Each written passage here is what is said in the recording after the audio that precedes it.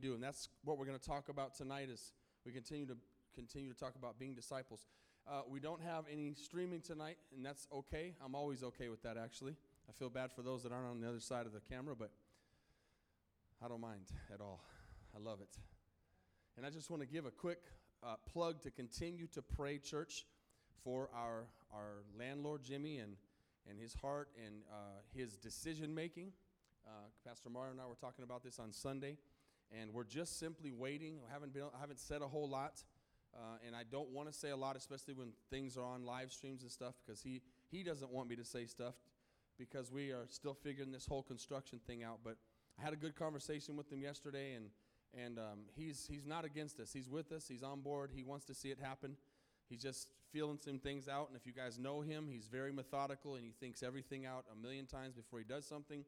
And so he's just waiting for some feedback from a few builders that he knows on which direction we're going to take. So it's not that we're not going to, it's not if we're going to do it, it's when. That we're going to knock this wall out and expand the sanctuary and make room for more growth. So continue to pray for that. Continue to be faithful in your giving as you have been. And let's continue to put money into the kingdom of God so that we're going to be able to just do that quickly and reach souls. Amen? But I just want you to know that God is moving in that. I feel peace about it. We just need God's acceleration. It'll be in God's perfect time. Amen? So I want to continue tonight on Making Disciples, Part 3. It's the third week.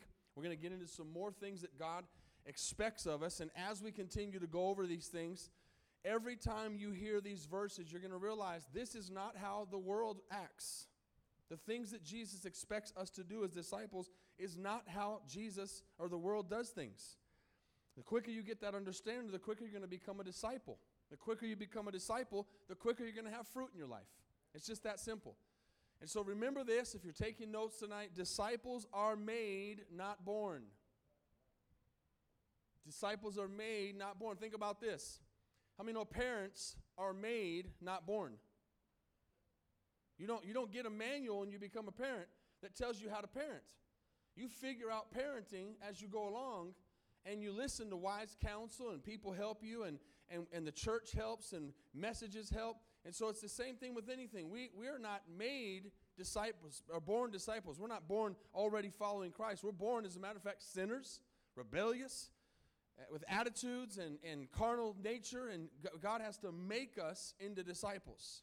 And that's what we're talking about tonight. And so the continued question is, am I a disciple? You should be asking yourself, am I a disciple? The very beginning of that, I would tell you this, no matter how much you think you are a disciple, you don't have it all together. I don't have it all together. None of us have it all together, but here's the key. Do you have an attitude that says, teach me? Do you have an attitude to learn? Are you desiring to be discipled? If you have that desire, you're already on the right track. So if you want to learn and you want to be discipled, then you're already on the right track. Remember that the word disciple means learning and disciplined in instruction. So that's willing to be talked to, willing to be taught, willing to be corrected, willing to be aligned. When our lives get out of alignment, God wants to align us through His Word, and we have to be willing to allow Him to align us. So we're going to start off again, Matthew chapter 22, with the text we've been looking at to remind you of what the key is to being a disciple. We got to get this right. If we don't get this right, we won't get the other ones right. One of them, an expert of religious law, tried to trap him with this question, "Teacher, which is the most important commandment in the law of Moses?" Jesus replied, "You must." Remember again, that's not a question, it's a commandment. "You must love the Lord your God with all your heart, all your soul, and all your mind." I was praying this morning, and I was saying, Lord, I believe in my heart that I love you with all my heart, all my mind, all my soul, and all my strength. Lord, if I don't in any way love you the way I'm supposed to love you, show me where I'm lacking. Show me where I'm missing. I want to get this right. I was praying that this morning. Lord, I want to love you with everything that I am. And then it says, and this is the first and greatest commandment. So, church, we've got to get that right. You've got to get your vertical relationship with the Lord right. That's the thing you should be working on the most. Always, you should be working on your vertical relationship with the Lord. A lot of times the problem with people have in discipleship and walking with the Lord is they're working on their horizontal relationships and they're not working on their vertical relationship. We're trying to fix other people around us, or we're trying to watch other people around us, or we're trying to listen to other people around us when our vertical is not in the right place. When you get your vertical right with God, and God is number one in your life, and He has your attention, and you trust Him like Pastor Mario said, and your life is in His hands, all the horizontal stuff falls into place like dominoes. It's a fact. So we have to continue to work on that. Every single day we should be asking the Lord, Lord, do I love you with all my heart, all my mind, all my soul, all my strength? Am I totally surrendered to you? Am I totally yours? And then he says, a second is equally important. Love your neighbor as yourself. The entire law and all the demands of the prophets are based on these two commandments. So basically, I told you 3 weeks ago that discipleship is not as easy, and being a Christian is not as easy as everybody makes it out to be. And we've talked about how so many people tend to pull out their Christian wallet and pull out the grace card on all these things that they want to do for sin, or if it's not a sin thing, they want to pull out their grace card and say and be lazy or not be committed or not be a good husband or not be a good wife or not be faithful to the Lord. And they just, grace, God, by your grace, I can be lazy. God, by your grace, I can just go through the motions and slide into heaven safe in the day of judgment. That's not what God calls to be. He called us to do some things. He said we are saved. In other words, we are allowed to come into His kingdom and be on His team by grace. Does everybody understand that your entrance, your ticket, your membership, your allowance to be a child of God, your adoption comes through nothing short of grace. Nothing more than grace. We can't earn it. We can't buy it. We can't be good enough. We can't be too bad. Can anybody be thankful for that? Can't be too bad. You can't be too good. It's simply grace. He says, here's my requirement. You believe in me, you can follow me. So all you got to do is believe. Isn't that what the scriptures say? Believe in me. But then he says, now that you believe, now I've got your attention. He says, I got some things I expect of you. I expect you to live a certain way, talk a certain way, walk a certain way, and the rest of our lives, say that with me, the rest of our lives, we are going to be walking in that way of discipleship. Forever. I've never seen anybody graduate from discipleship. You don't get a diploma, you don't get an award, you don't get a plaque and say, he's done.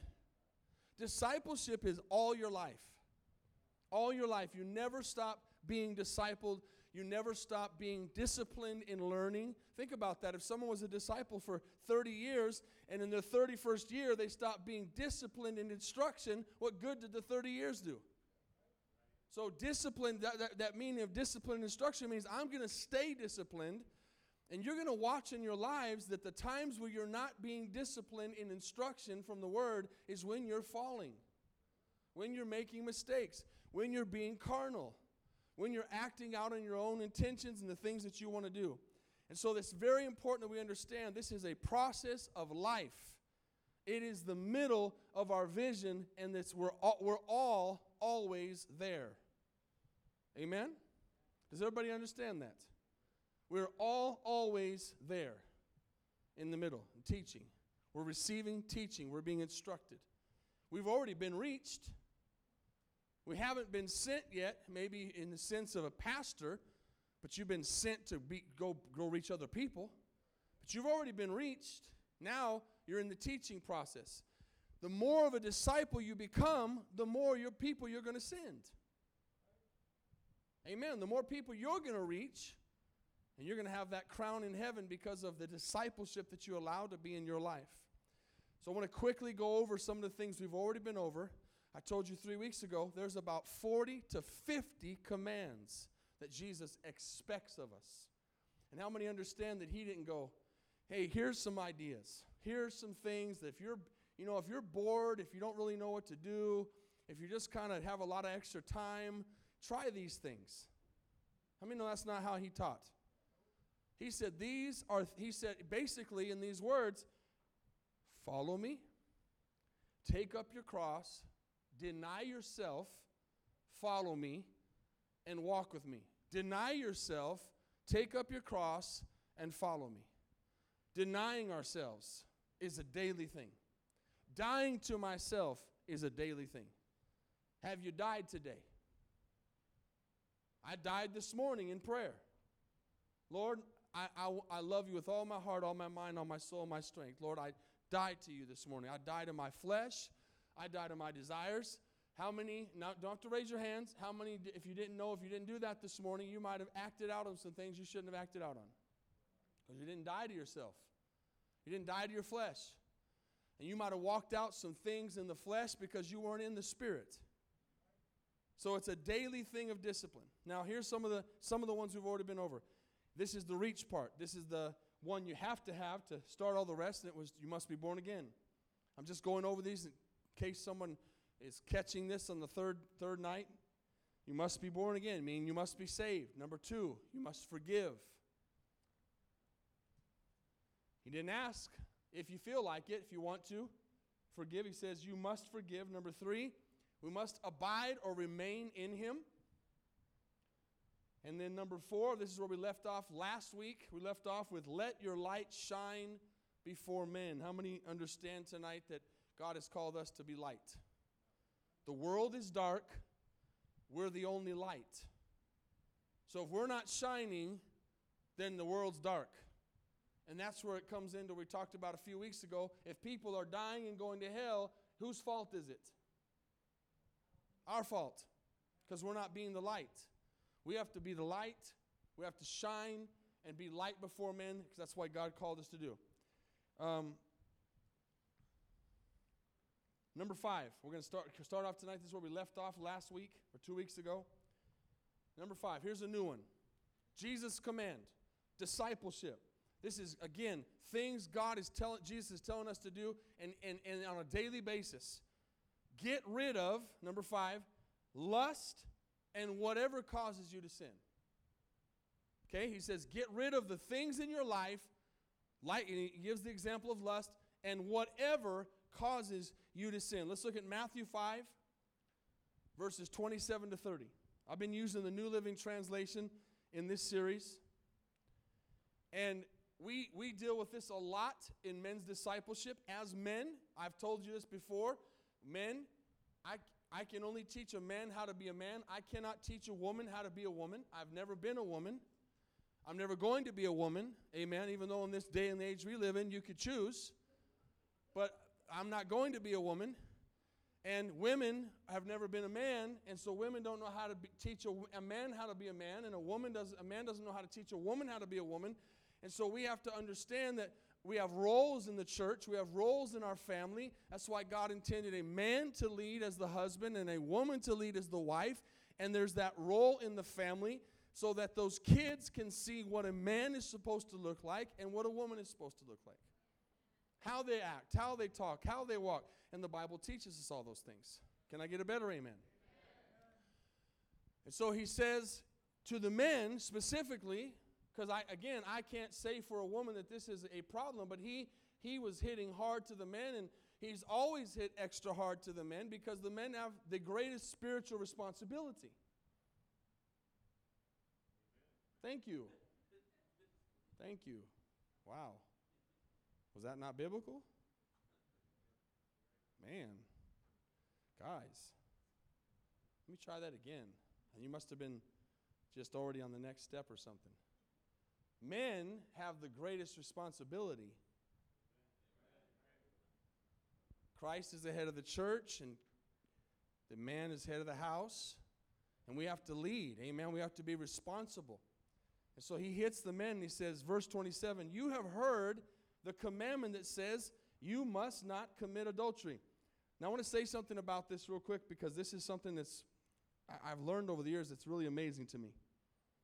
A lot of times people, in just general speaking, teachers, theologians, they tend to make the New Testament seem easier. because we're in the age of grace. So they tend to make the New Testament seem easier. Now we've got it easier than they did in the Old Testament. When you begin to read the Bible and study the Bible, you begin to find out that Jesus' expectations were higher than the Old Testament prophets. Do you realize that? Higher, not less. For some reason, and this goes into that greasy grace, the teaching has become today that you can just do whatever you want. Everything goes. There's no accountability. Jesus is just this nice guy, this wonderful, loving guy that's okay with everything because he's love.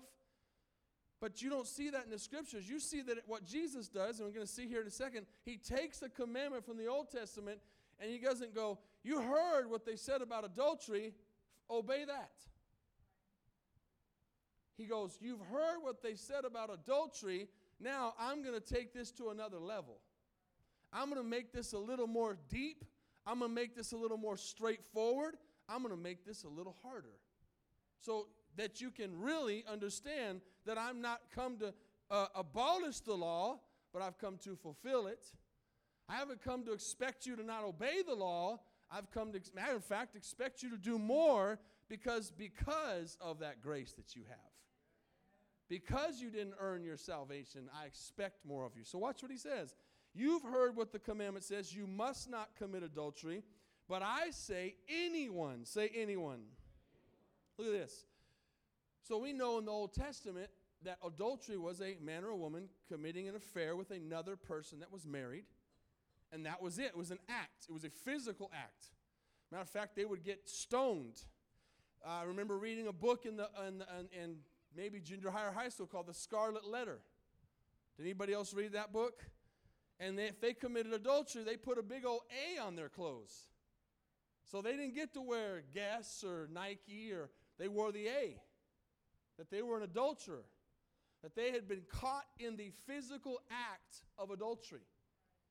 So back then, it was easier to see because they were labeled. They were caught, they were labeled, it was physical, and that was what adultery was. But watch what Jesus says. This is just a really great moment here to see how Jesus' expectations are higher.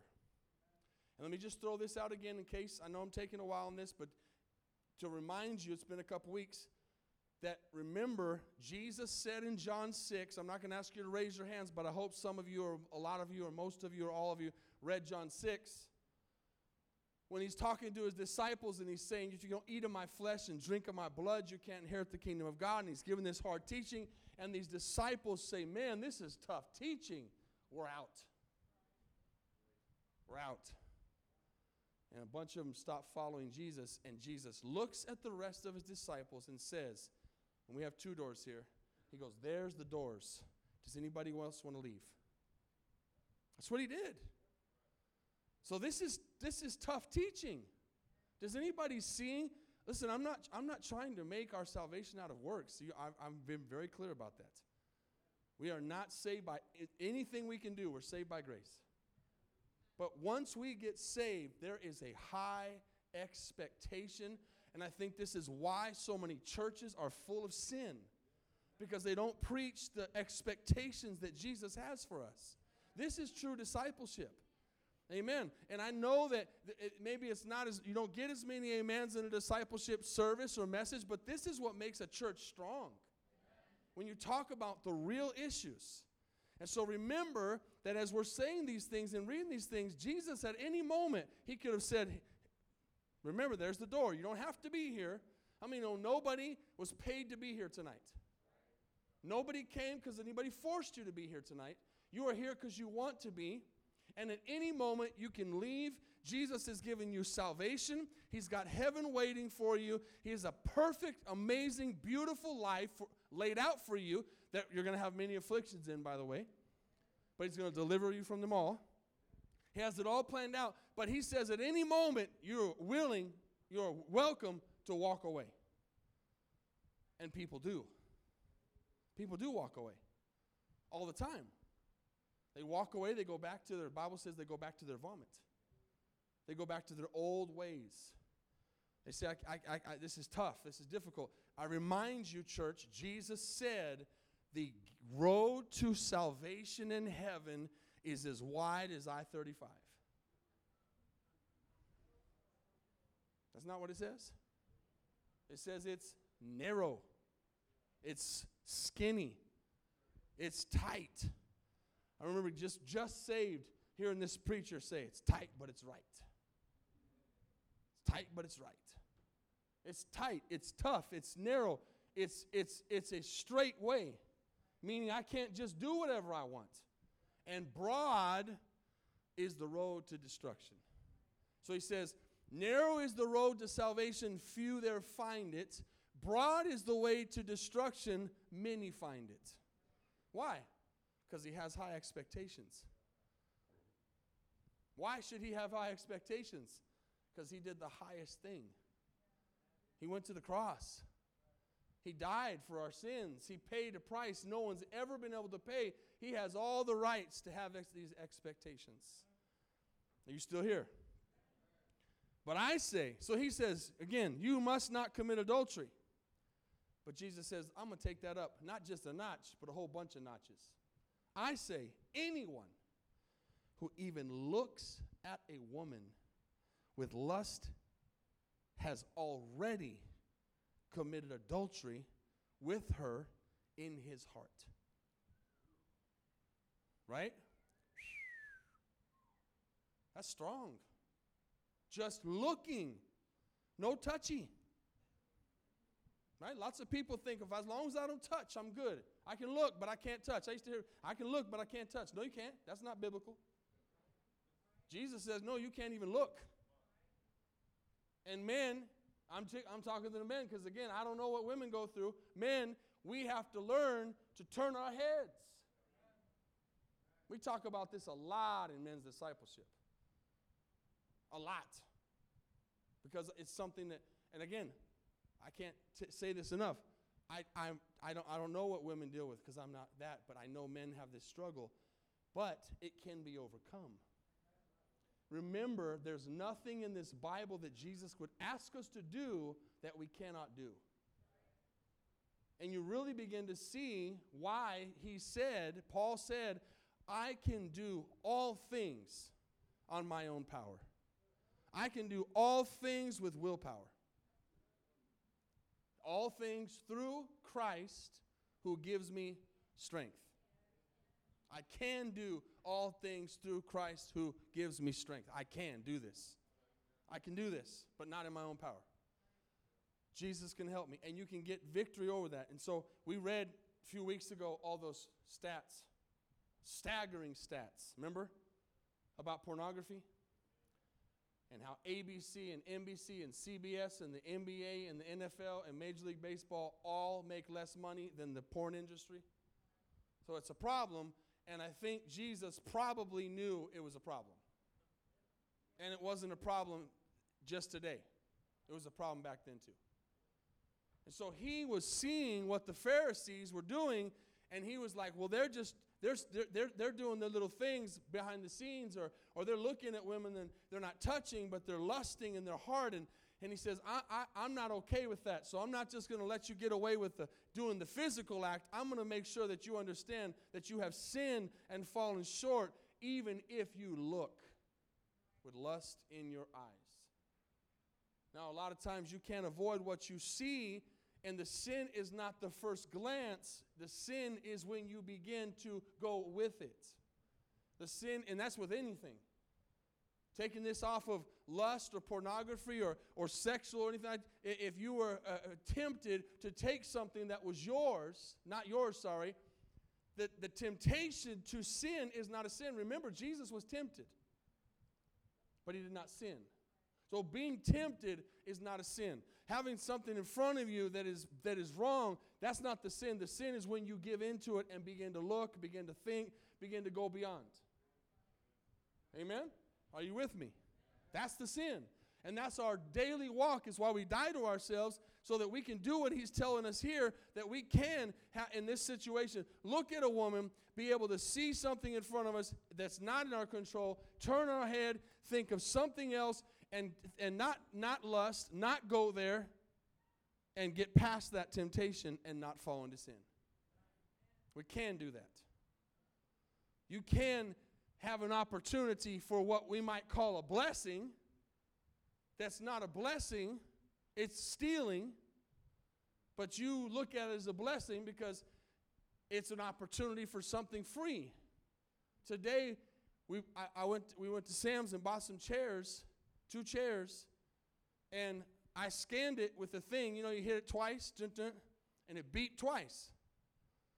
And so then I started trying to scan some other things, some trash bags and stuff for the church, and as I was scanning it, nothing was happening. So the lady came over, and, you know, you buy something. I don't have no idea why they were asking for a warranty on a chair, but they were. 5 years. And so that button had stopped, and so I checked out and everything, bought some stuff personal, some for the church, and I get to the door, lady checks everything, and I get to the second door, and I look at the receipt, and I'm like, there's only 1 chair in here. I'm already out the door. I'm past the lady. That's a temptation to go, man, Lord, the Lord just blessed the church today. We got a free chair. Amen. So the temptation could be there, or the thought, well, this was God's blessing. But see, that's not God blessing. That's stealing. God didn't pay for that chair. You can look at it however you want to look at it. So I turned around, went all the way back in, talked to the lady at the thing and said, this is your honesty of the day move. And she was blown away that I came back in because I was already past the person. It's not like it wasn't intentional. Scanned it, got the receipt, bought it.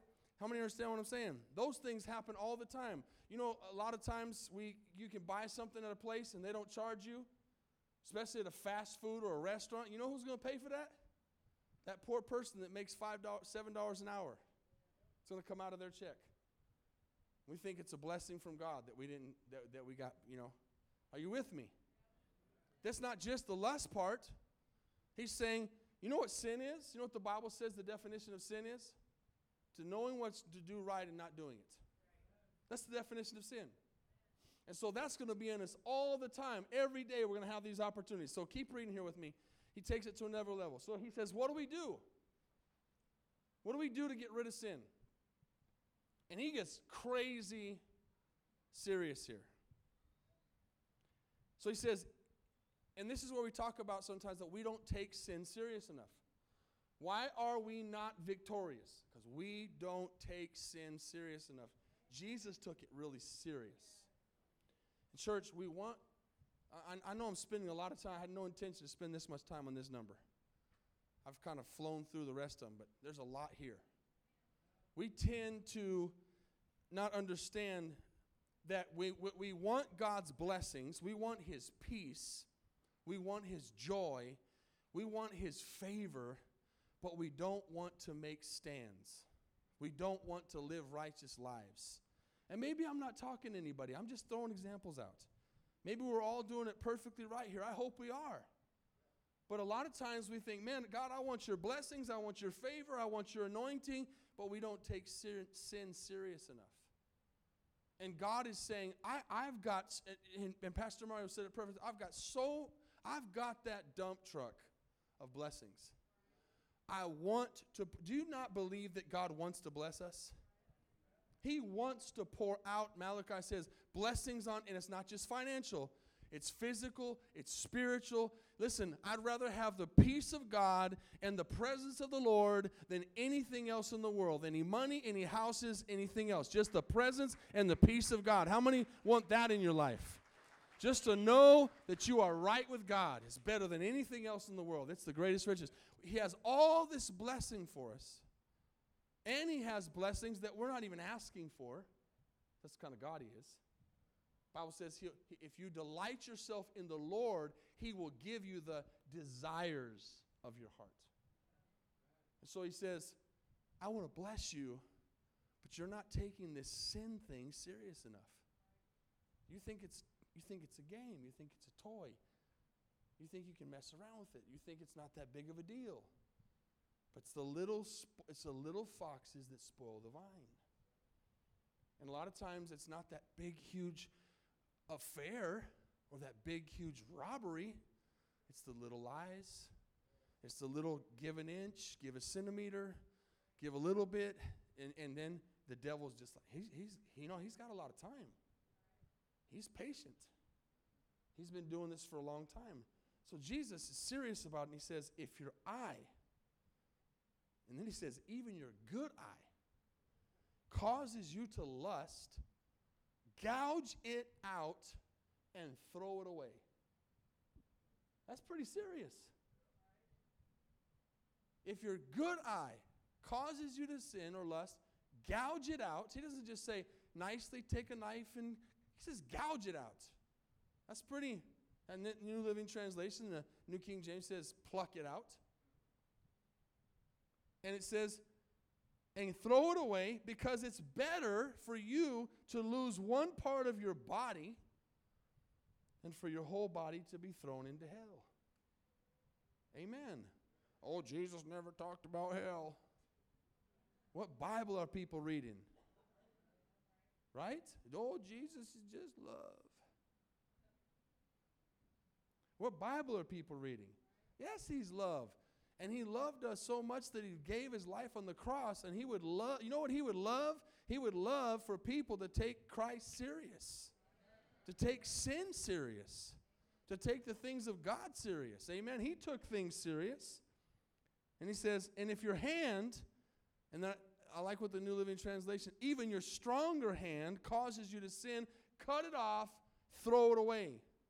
For it's better for you to lose one part of your body than for your whole body to be thrown into hell. See how Jesus, is anybody seeing tonight? And listen, this is all I'm going to talk about, just this one number. I thought I was going to get through 5 or 6. But there's a lot right here. And the key, church, that I'm talking about tonight is understanding that God wants us to take these things serious because he took them so serious. And he's saying, I've got lots of promises for you. And here's the thing. He's already made all the disclaimers. He's already told us. I can't say that enough, how thankful I am for Jesus, that he laid it all out. He was honest about it all. And we talked about that a couple weeks ago. He really talked more about the cost than he did the price. Remember when I was telling you how a salesman is always going to talk to you about all the benefits, and then they're going to tell you the price? Jesus talked about the price, and then he talked about the benefits. He said, this is going to cost you your life. But how many know the benefits that Jesus has for us are amazing, supernatural, eternal, unexplainable, unfathomable, undescribable? His blessings, his streets paved with gold. Amen. I always think about that, how amazing that is. Like, that's like the least important thing on this earth is a street. And God's like, I'm going to pave that with gold. Right? Can you imagine what the houses look like? So he's got all this prepared for us, but he's like, I just need you to take this discipleship thing seriously. And if you will discipline yourself in instruction, I will do some amazing things in your life. But how many see tonight that this all goes back to what we started off with, our attitude? Understanding that Jesus is asking us to do things different than the world. The world says, do what you want to do. Do what feels right. Do what feels good. Everybody just does and says and goes what they feel like doing. But that's not what Jesus said. He says, I've got something for you, and I want you to follow me, but I need you to leave all of your desires behind. I need you to take up your cross, and I need you to follow me. And I will then give you the grace to be able to follow me the way I want you to follow me. But again, Jesus is not going to ask us to do these things if he hasn't given us the power to do them. But how many see tonight in this example right here that Jesus takes the Old Testament and makes it even harder? Did y'all see that? He goes, it's not just the physical act. It's the heart, that you even thought about it, that you even look at another woman with lust in your eyes. Or another one would be if you even covet that thing that's not yours, that's your neighbor's. If you want that all the 10 commandments, you could take those and take them to another level. He says if you even think it. He says that about stealing. He He says all kinds of things about murdering. How many people murder people in their heart? Well, I've never killed nobody. How many people do we have today on death row spiritually? Spiritual death row. They haven't thrown a physical rock, but they have absolutely killed people in their minds with hatred and unforgiveness, torn people down, and they're spiritually sitting on, and they think they're going to heaven. Remember forgiveness? Remember? If you don't forgive, you can't be forgiven. Think about it. Gabe's not here tonight because his cousin that helped him organize the entire funeral for his daughter's mom died yesterday. They can't catch a break.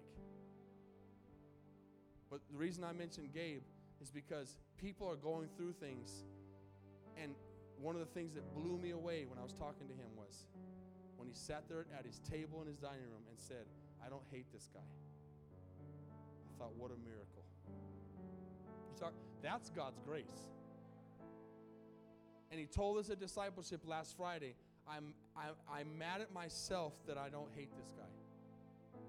Because the world would tell you, how can you not hate this guy that killed your daughter? But how many know that he is way ahead of the game with that?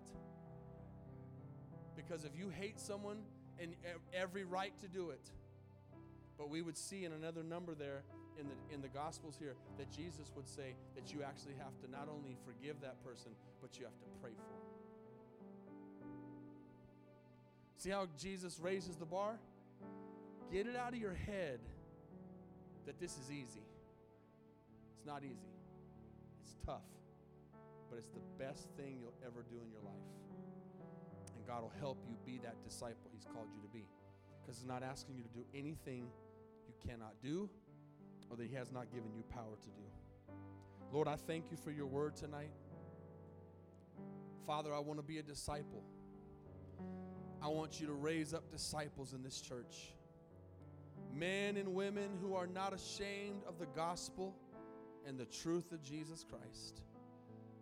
Father, all across this place, you're dealing with us. Lord, even as your word was being preached, you were dealing with things that maybe had nothing to do with the exact verse that I was reading.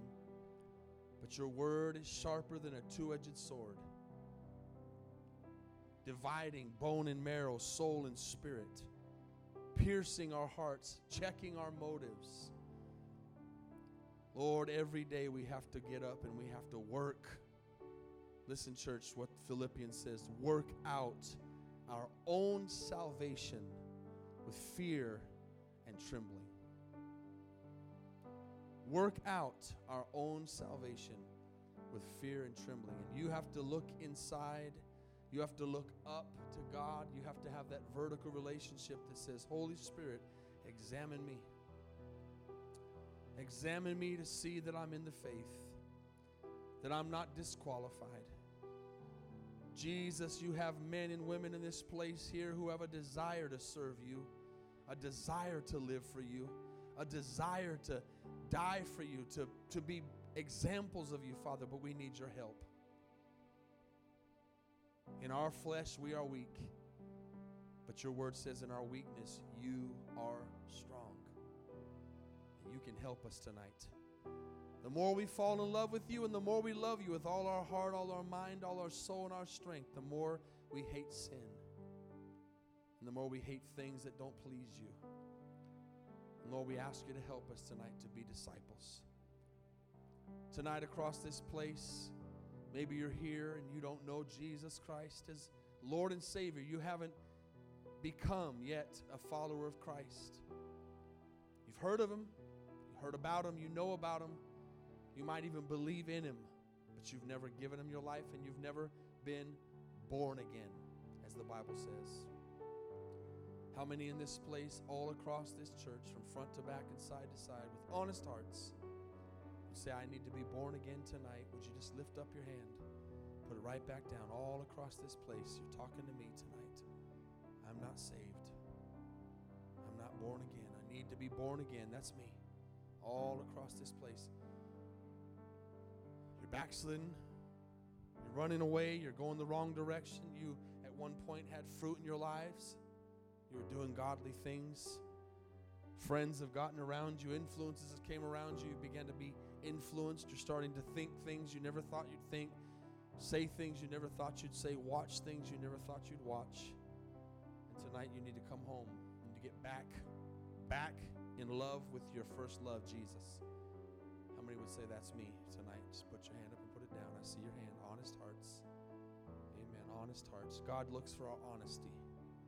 And the good thing is, it's just one step back. Tonight you just say, God, I'm sorry for falling short. I'm sorry for the mistakes I've made. I'm sorry that my heart's not right. And He is willing, the Bible says, to forgive you if you'll confess those sins. Let's stand tonight all across this place. Amen, church. The Holy Spirit's speaking to us. I feel His presence here. I feel His anointing here. You know, the presence of the Lord is even stronger when God looks down and sees His people with a desire to live for Him, a desire to be right, a desire to honor Him. How many know we're going to make mistakes? We're going to fall. We're going to fall short. And sometimes we're going to do things we didn't even know were wrong.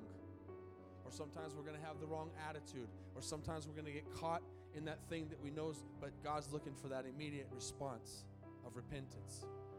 I know I shouldn't have done that. And then He's hoping that you don't do it again the next day. That you change that you don't become habitual in that sin. And that those things are far and few in between, and you're trying every day to walk in that grace of God, to walk in that calling that is high calling. How many know it's a high calling tonight? God gave His very best. We need to give our very best. Amen? Tonight, let's talk to God. Let's find a place. Let's spend some time with the Lord. It's early. Let's talk to the Lord and let the Holy Spirit deal with us on whatever area the Holy Spirit talked to you tonight. As we